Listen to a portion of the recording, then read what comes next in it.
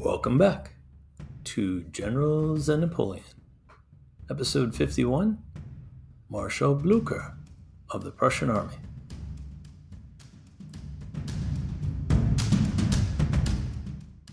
We have a very special guest joining us all the way from Hessen, Germany, my good friend Philip Wagenknecht. How'd I do with that? Thank you, very good. Hope you are well too. Yeah, thanks for joining me. I invited Philip. He's a good friend of mine on Twitter. His Twitter page, it's at Pertinax. It's Pertinaxs. And he and I have been talking about Napoleon for many years. And today we're going to talk about one of Napoleon's main adversaries, a guy named Blucher. Can you tell us just in general about the good Marshal Blucher from Prussia? Oh, I try. Yeah. I think Blucher is a very complicated personality, but on the same side, he is a very simple person. Mm-hmm. So the first thing you have to know is that Blucher is from a Prussian family, mm-hmm. but he wasn't in Prussia at the beginning of the 7 Years' War. We all know he's a very decisive person, a decisive general for defeating Napoleon Bonaparte. Right. But the beginning of him is in the age of Frederick the Great, in the end of the 7 Years' War. Yeah, and I think that's an interesting aspect of his life is that, he had interactions with probably two of the greatest military minds of the age with Frederick and Napoleon. So let's dive into his life a little bit. So Blucher, or you want to pronounce his first names for me? I believe it's Gebhard Leberecht von Blucher. Gebhard Leberecht von Blucher. Thank you very much. Was born in December 1742 in Rostock, North Germany. Can you tell us a little bit about his parents? Yes, his father was a Rittmeister. That's a captain of the cavalry. Mm-hmm. And he was in Prussian service, but there is a problem for making a family. You only can marry in Prussia beyond the rank of a major. Mm-hmm. So often the soldiers retire before they get the rank to make a family, to have a family. Okay. And he moved to Rostock, and there his father is Rittmeister Christian Friedrich von Blücher, and his mother Dorothea Marie, geborene Zülow, born with the name Zülow. They are nobles, but very low nobles. And this is part of the beginning is like Blücher, his family was broke. They were out of money. They were nearly poor. And to escape this the turmoil of the 7 Years' War, right? He tried to bring out his son out of the reach of the soldiers. So Mecklenburg-Vorpommern, now Germany, was Swedish after the 30 Years' War. Mm-hmm. And this is the start of the story, I think, because he was moved to Rügen, that's an island, mm-hmm. and that was Swedish too. And in Prussia, there is a thing called Kantonsystem. So soldiers are taken out of the families in mm-hmm. one area and put in a special unit. So only for an example, Infantry Regiment number 5, Infantry Regiment number 5 has the city of Potsdam. So all with the birth in Potsdam are moved to this regiment and join the regiment. When they are not nobles, the nobles, of course, go to the cavalry. Yeah. So that's the story.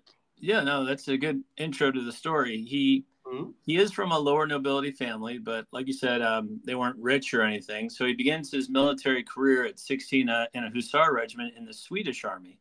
Yes. And I find this is odd because Sweden was at war at the time with Prussia during the 7 Years' War. So it's just weird because when you think of Blucher, You think of him in the Prussian army, not the Swedish army.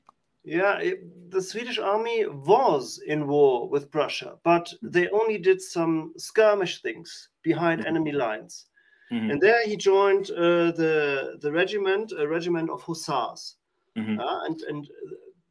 And then he is captured by Prussians, right, and change the side.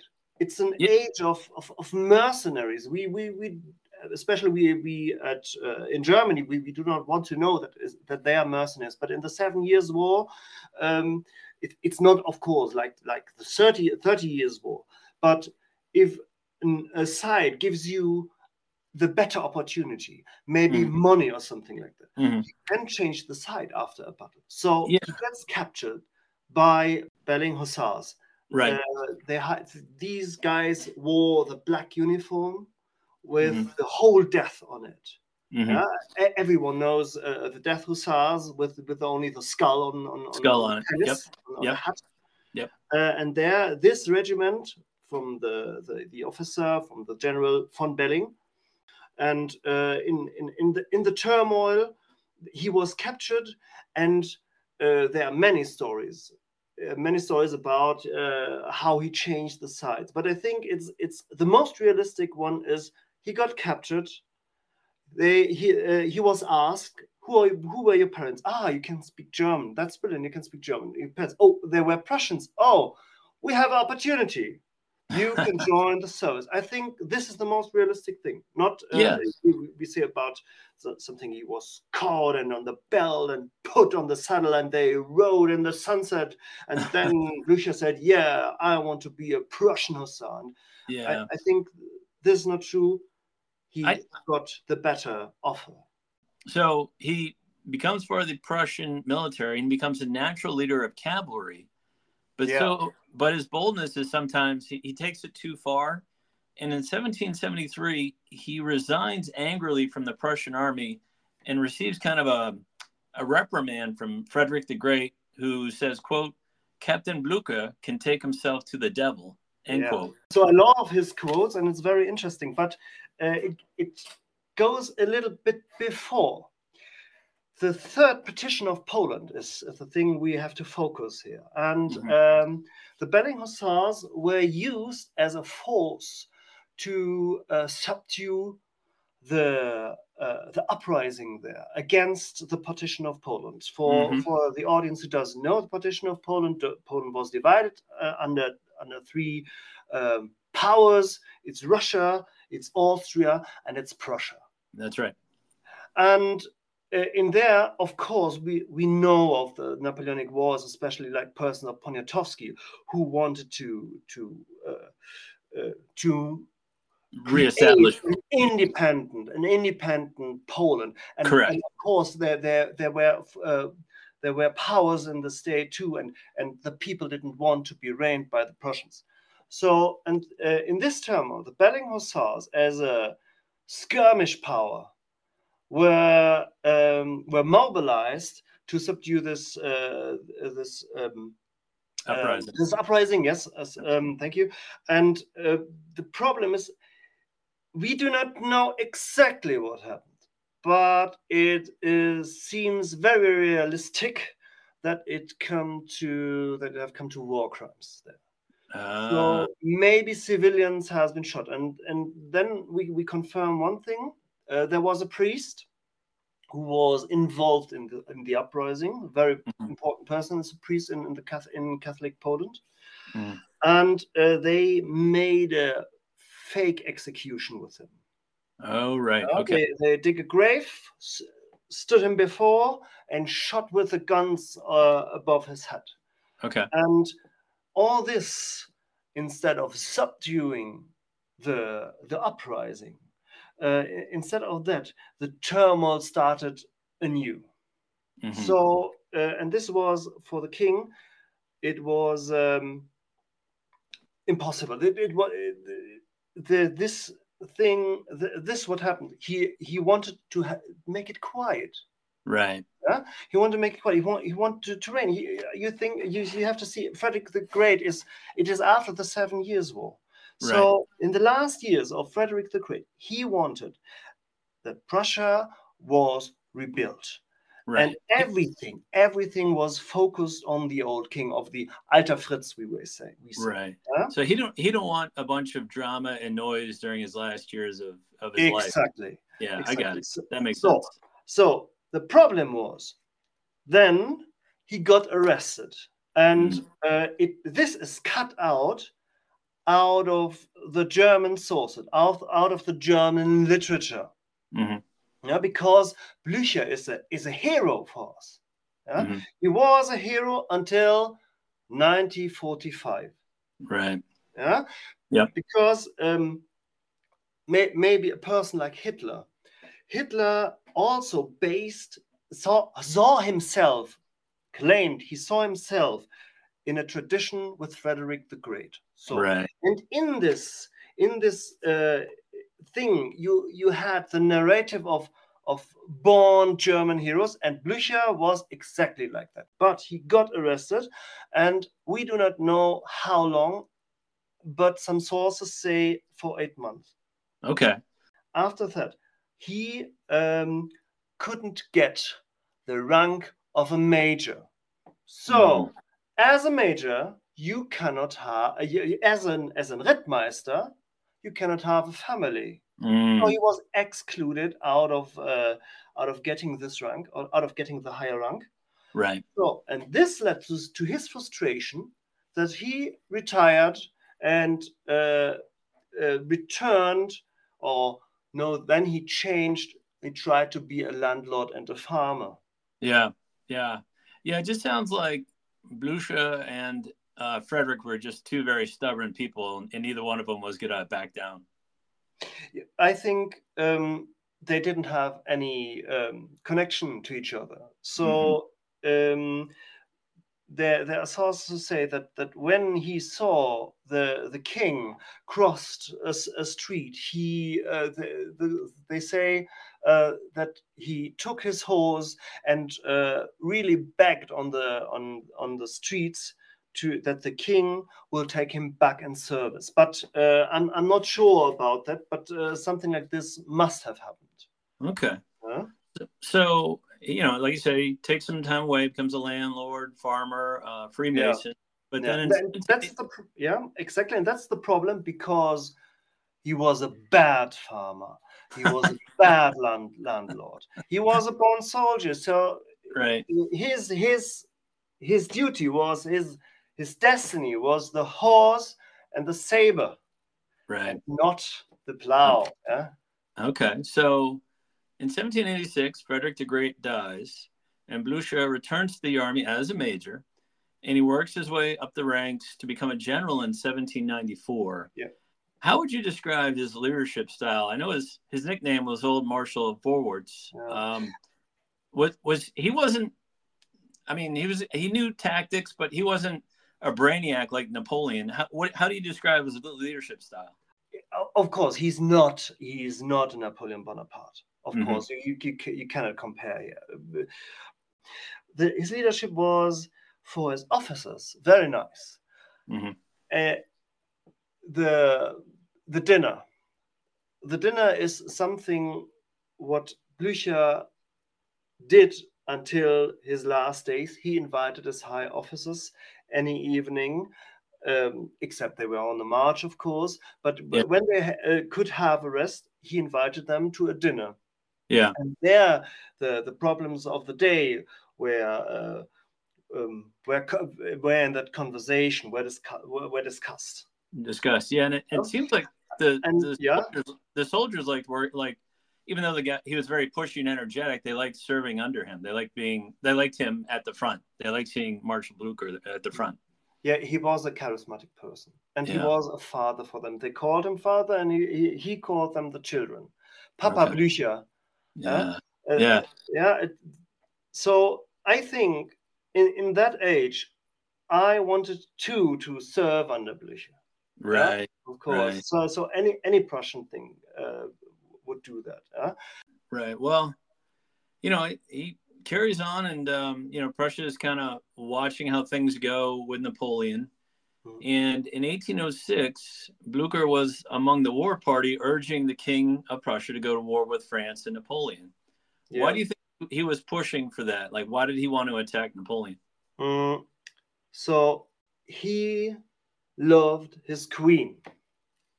And the Queen Louise was a main power in the resistance against Napoleon Bonaparte. Of course, so this was one part. The second part is the most important. They did not fear the French, and they did not fear the ideas, but the ideas of the revolution carried guns. Right. I think it's William Pitt the Younger who used these words for that. And exactly that. It is a danger for Prussia and the system of Prussia. The reason why Prussia entered the war and the coalition was because France annexed the Western Western colonies, but the Western states which belong to Prussia. Right. And this is what was an abysmal. This was an insult for a state, for a proud state like Prussia, and a state which resisted France and Austria and Russia in the 7 Years' War. So impossible. Yeah. You They make a good had point. to enter a war, and the picture, what comes in mind, and that what was the spirit of 1806 was the officers who sharpened their sabers on the steps of the French embassy. That's right. That's right. Yeah. A very strong symbol, but it didn't went well. No, it didn't end well at all. The 1806 duel battle of Jena-Auerstadt becomes a disaster for the Prussian army as they're manhandled in both battles. Blucher fights well at Auerstadt and covers the rear guard during the retreat. Why did the Prussians lose this battle? Was it overconfidence, or was it Napoleon was just so good? Like, what happened there? It is on the high strategic level. In the tactical level, the Prussian soldiers were equal to the French. There are many historians who have the same opinion like me. And there are many reasons for it. At first, on the high strategic level, the Prussian High Command wanted to face the French out of their own territory, and used in that some columns which were far on a far on I would say 120 miles. On such a corridor, they wanted to face and intercept the French. Right. And Napoleon marched with his columns in a formation of a diamond.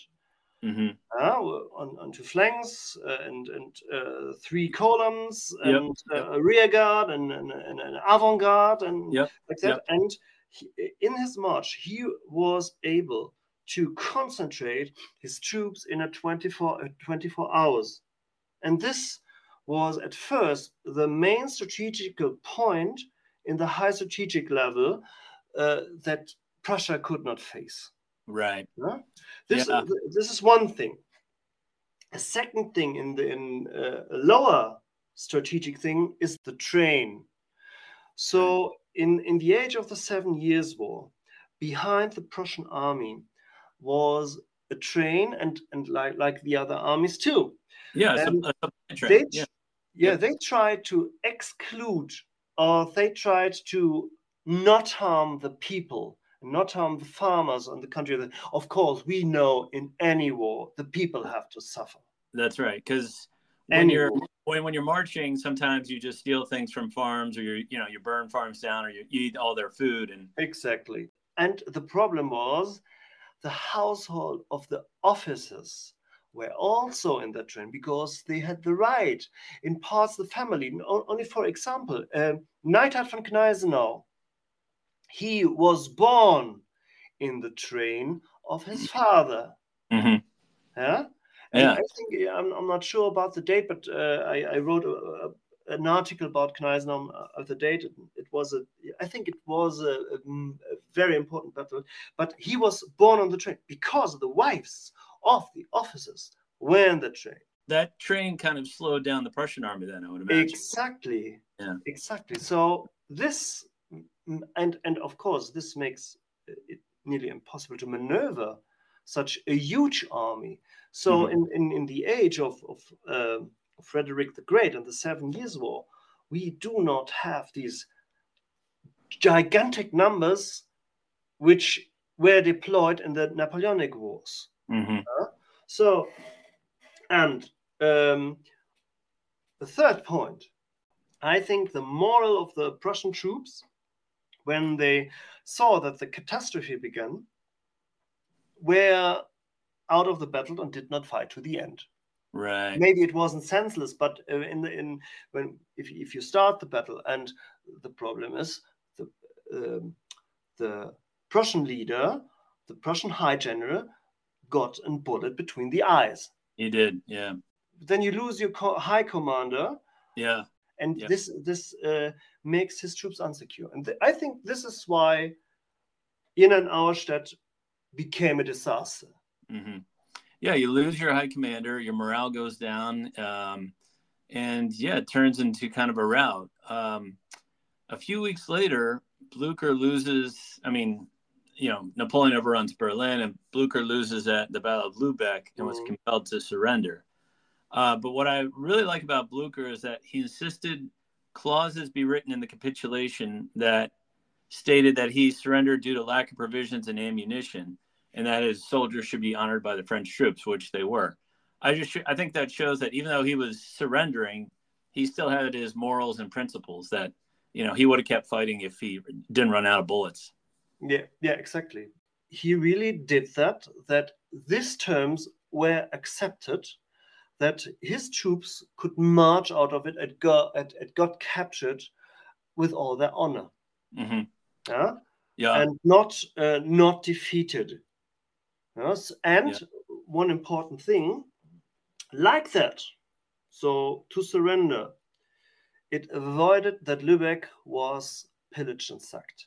Good So point. For me, a very important point to capitulate. Yep. No, you don't want the Lübeck to be destroyed. So he's captured, but then he's returned to the Prussian army after a prisoner exchange for Marshal Victor. And I always say that the Prussians got the better part of that deal.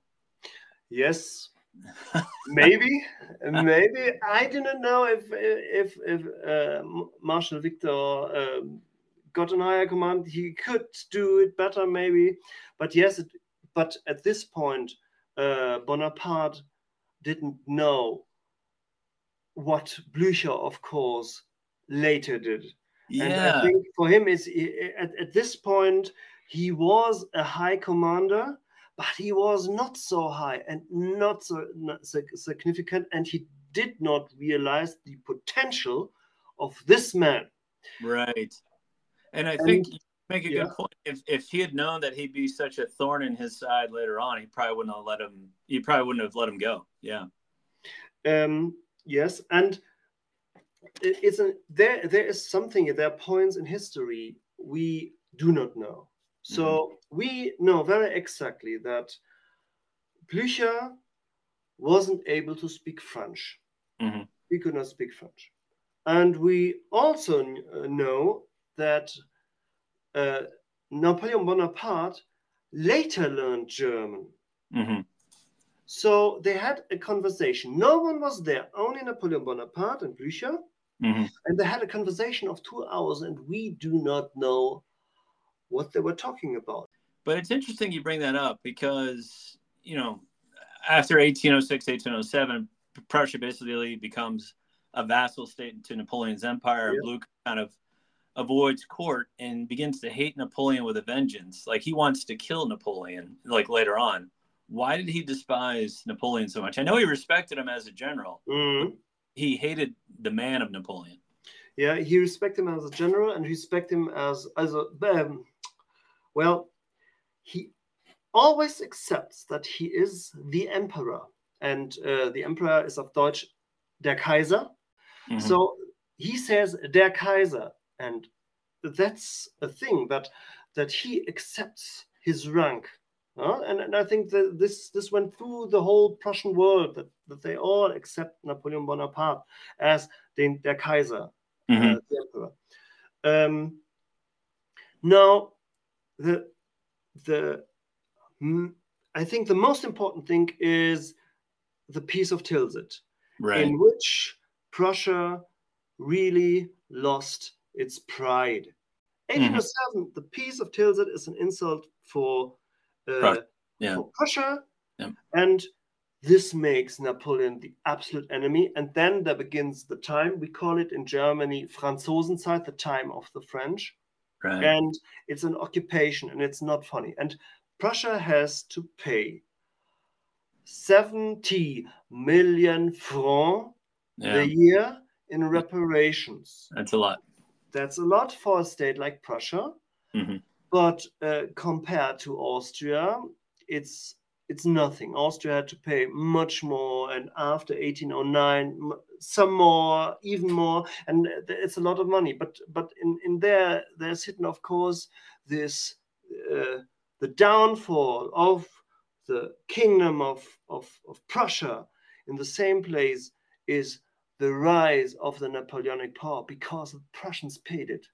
Right. Okay. Well, after Napoleon's disaster in Russia in 1812, the German War of Liberation begins in 1813.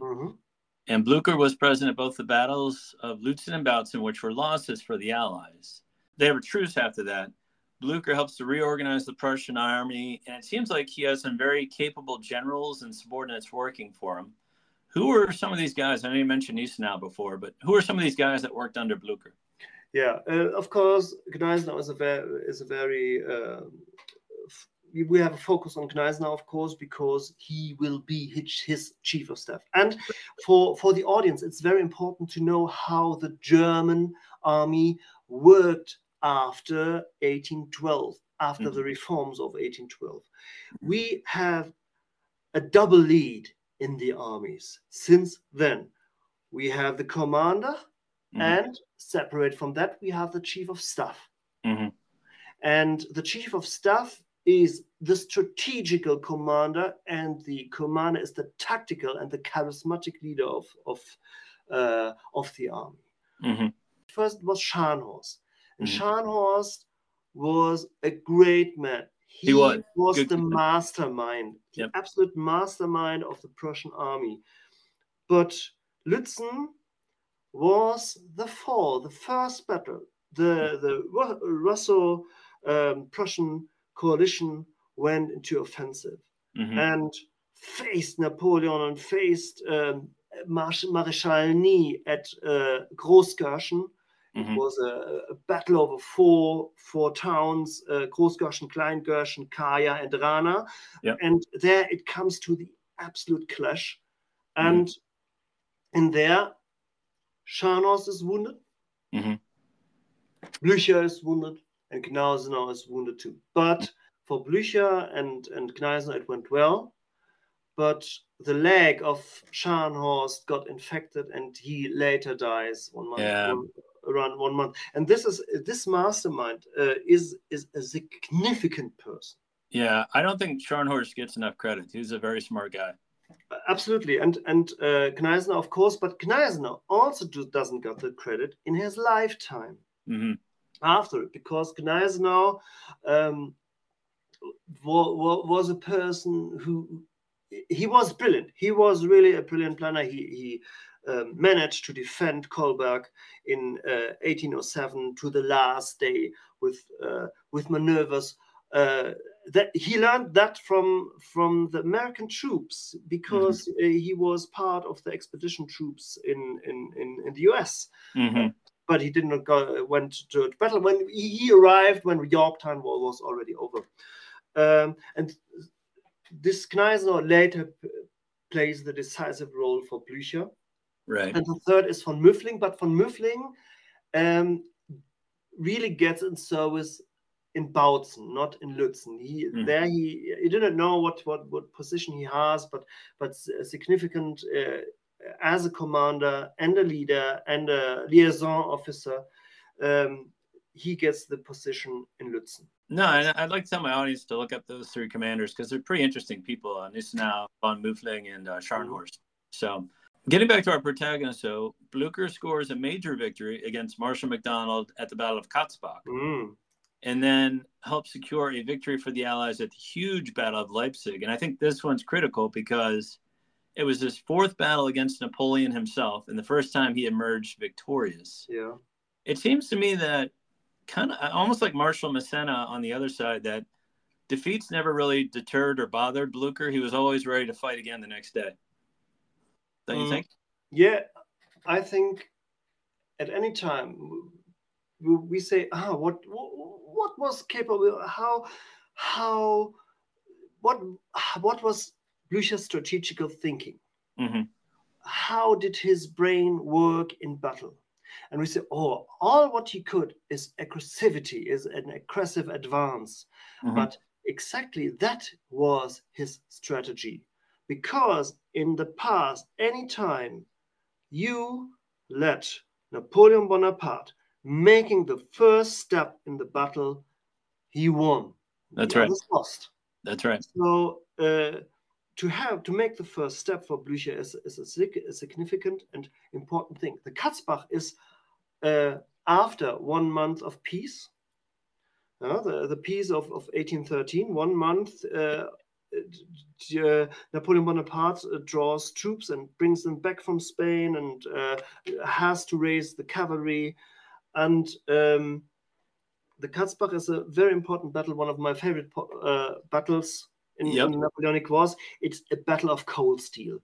Yeah, it's the rain that ruins the campaign in 1813 for Napoleon Bonaparte, and there he wins. And it is why it is so important for Blücher and for York, his second commander. I will speak when it goes about Leipzig. I will speak about York, and there they get their titles. Yeah. And just for my audience, the Battle of Katzbach was kind of it was Marshal MacDonald being overly aggressive and leading the French across the river. Exactly. But what happens if you cross the river, then your back is to the river, and when the rain started to come down, so the muskets wouldn't work. And as my guest alluded to, it just came down to cold steel bayonets, and the Prussians pushed the French into the river. Yes, but this happens in the end. They were crushed and ran with a bayonet they rammed the bayonet into the French boys, and it was cruel. It was a carnage. And then they were pushed in the Wilde Neisse. It's a part of the Neisse, and the river was very high because of the heavy rain, and it was a slaughter for the French. Right. And then Leipzig. It comes to Leipzig, and this is a strategic, very brilliant thing that they encircled Napoleon here, and he wanted to accept the battle. Right. And there are 3 hell rides of the Prussian army in the history of the Prussian army, and they are all in the Napoleonic Wars. And the first of these hell rides, this is at Leipzig. Mm-hmm. In Leipzig, there's the hell ride because already on I'm not sure about if it's already on the 16th or the 17th October 1813, there's a town Möckern in north of Leipzig, and there is Marmont, Maréchal Marmont with his Marines and Polish infantry. Right. And they were all tough guys. Any one of them. And there the Silesian army under Blücher and York enters the battle and storm. And they storm Möckern and try to crush the northern flank. And in the end, Marmont positions his cannons perfectly, and he shots the Silesian army into pieces with grapeshot and canister. It must be brutal. Right. Yeah. It must be brutal. But in the end, there was one thing. Only one unit was left. It was the Prussian reserve cavalry of the Corps of York, the Brandenburgian Hussars, and the Lithuanian Dragoons under Oberst von Jürgers. And with the last man, with the last attack, they break the lines of the French and crush the northern flank. Right. And this is what Alexander sees. And there Blücher gets the name Marschall Vorwärts, or Marshal Paschal, like the Cossacks said. Yeah. And we can say that a part of the battle was won in Möckern. Yeah. And it was a huge loss for Napoleon. In just moving along, in the 1814 invasion of France after Leipzig, Blucher and the Allies suffered a few sharp defeats against Napoleon, who's defending, the fatherland at this point. During this time, Blucher's health has been severely affected by the strains of campaigning, and he kind of suffers a mental breakdown. Do you want to talk about that briefly? Thank you for the question, John. I love that question. Blücher thought he would impregnated by an elephant, or he was pregnant by an elephant. This is the thing, and we laugh about that. And I was shocked when I heard that. Of course, I only read German books, so and I thought, how could in the Anglo-American literature this claim appear that Blücher was pregnant by an elephant? And I searched a bit, and I found a source of von Boyen. Von Boyen was another famous general who met Blücher the first time. I think it was 1807-8 or in 9 or 11. And there Blücher is very sick, and he sees shadows on the wall, and he draws his saber and beats and sees Napoleon in the darkness, and but with very high fever, and he nearly died at that point. And there, the first time he says, "I am pregnant by an elephant," in the high fever. So this is the first time. The second time we have here the passage you see, because the exhausted army of Silesia had, and the Prussian army in its whole thing had the problem with water, with clean water. So the typhus aroused, the typhus made many sick of the soldiers. And at this point, the Prussian High Command was sick, and it seems it was the typhus, or the second possibility, the pseudotyphus. There's a bacteria which is not so aggressive like the first salmonella here. Right. And he lay down and nearly got blind, and must have been a huge pain in his stomach and in the abdomen. And there he should have said, "I am pregnant by an elephant," in his sickness. Right. Yeah? So, and nearly he lost their commander, and York wanted to replace him, but what is impossible, the troops only followed Blücher. And the third source for that is 1815, when he fell down as a 73 years old man in a horse race. And there it is a British lord, I forgot his name. He was very close to Wellington. And there Blücher should have said, it was a conversation in French. And he said, j'ai un éléphant là. So, and there's the problem. I have an elephant there in French. Blücher wasn't able to speak French, but we have an idiom in German. We say I'm strong or resilient like an elephant. Right. Yeah.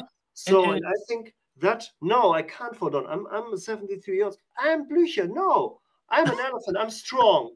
Strong. And right? I think these three facts led to the assumption, led to the people think that Blücher really thought he was impregnated by an elephant. Okay, that makes more sense. Okay, thank you for explaining that. So Paris eventually falls to the Allies in March 1814, and Blucher is showered with awards.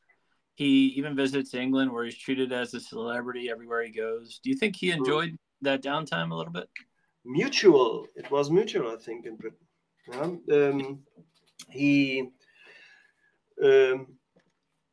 He impressed the British, I think, because this old man who never get out of the saddle and does all the things in which the young man died, and he survives, and he is absolutely treated like a hero there. And so he liked it, because one thing you have to know about Blücher, he was always broke. He never had enough money until the end of the Napoleonic War. Any saber he got donated by some royals, he sold it. He sold the material to send it home and for his lifestyle, or for a horse, or horses for his men, maybe. Yeah. So this was a great time for him, and no Prussian soldier really got the honor from their king. And then there is another country which hates Napoleon Bonaparte and treats him like a hero, and this was something special for him. They painted pictures of him, and then it was mutual, and he enjoyed the time. Yeah. He wrote back to home to his young wife. They're brilliant people, these English guys. Yeah, it sounds like a good time. He retires to Silesia, but Napoleon's escape from Elba in 1815 requires Blucher to go back to the front in Belgium in the famous Waterloo campaign. But before we get to Waterloo, the Prussians suffer a really hard-fought defeat at the Battle of Ligny. And Blucher's captured by the French. Can you tell us what happened in that battle? Napoleon Bonaparte tried to separate the Allied armies and tried to beat one after another. And he thought it would be very smart to beat Blücher first, because Blücher would rather join Wellington than Wellington would join Blücher in the hour of emergency. So he attacked him first, and then I'm a German. I cannot say it's a routing defeat or something like that. No, but it's the Prussians could retreat very disciplined. Yeah. And there, it's the second hell ride. The second hell ride is Blücher, because he lines up his reserve cavalry and he joins his own troops in the first line. And with this motivation, they try to buy their infantry time to retreat. And it's not sure. The sources do not know exactly. I had some discussions with French historians and French sources. The Prussian cavalry is cut down, and I think it was cuirassiers, French cuirassiers, who cut them down. He falls under his horse and buried under his horse for 6 hours. Yeah, he's trapped there. And the story goes that some French cavalry rolled by, and was it the chief of staff who covered him up, so no one would know who? Exactly. His assistant officer there, it is von Nostitz, Graf von Nostitz, Count von Nostitz, and he takes his coat and covers him. The lights go out for him. Right. And he throws his coat over Blücher, that they do not see his decorations. Right. And they ignore him. Right. They ignore him until the Prussians come back to get him out of that. And in that moment, Gneisenau doesn't know that Blücher is still alive. And there he takes, he is responsible, and his decisive decisions is that his drawback is not to the Rhine, Right. but to Wavre. Wavre, yeah.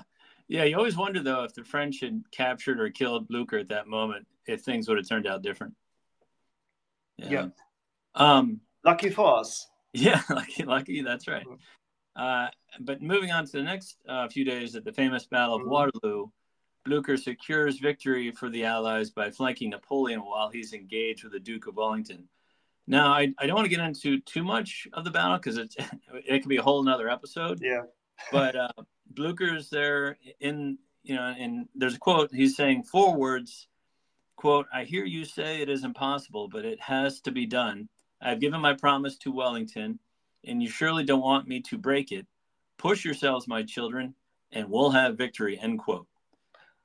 Yes, in the German narrative, it's nearly the same words. It could only change a bit. It's you do not know. I have to go to my brother Wellington. That's the German narrative. You should have said that. Right. Yeah, it's at this point he is such a charismatic person. We wonder how could this old man? I think I'm 43, and sometimes I feel tired. Right. And this man falls under hose, 6 hours, stands up, and fights the battle of the century. This is impossible, but there's an answer. He did nothing than that in his life. Yeah. He was born in the saddle. He stayed in the saddle. He never stopped sitting in the saddle and fighting or hunting or something like that. Yeah. So, and there, this old marshal, and there it comes. I see this old marshal before me at the campfire, and he smokes his pipe. His pipe is a very important thing for Blucher. He is always seen with a pipe. He got this pipe between his teeth, and he rides from position to position. Go boys, forward. And his heart is on that because he gave Wellington the promise that he will be in time and beat the scourge of Europe. Right. Now, this next question is very controversial. Would the Allies have defeated Napoleon without Blucher and the Prussians there? Oh, God. Then you put me in a very difficult position, and I will be contested and disputed in there. I think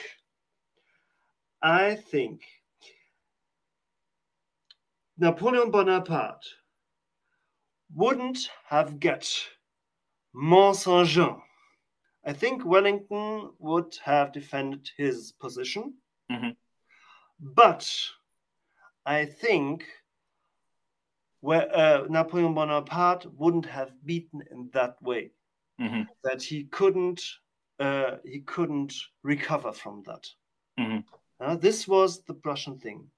And I do not want to say, okay, it was us, the Prussians, or it was them, the British alliance. So I really have to say, it was us. It was Europe. It was the will of the peoples. It was the will of the folks of Europe to beat him. Yeah, you make an interesting point, though. Kind of like, if the Prussians had not have shown up, maybe it would have been like a quatre bras, where it was like a stalemate, where like neither side retreated, but they just would have fought all day without any conclusion. Maybe that's how it would have gone. But of course the Prussians did show up, and Napoleon had to divert troops to face the Prussians. We know what happened. Napoleon lost Waterloo and had to abdicate a second time. What happens to Blucher after Napoleon's gone and he retires? Yeah, he retired. He goes back to his goods, to his stables, and becomes father. He was a loving father, really. He has 3 kids, and he goes back and becomes father and grandfather for his children. And one thing is very important. Now he has enough money. He was seen afterwards he was a gambler. He has very, very high debts, and in this younger days, and now he can pay them all, but he still sits on the table gambling.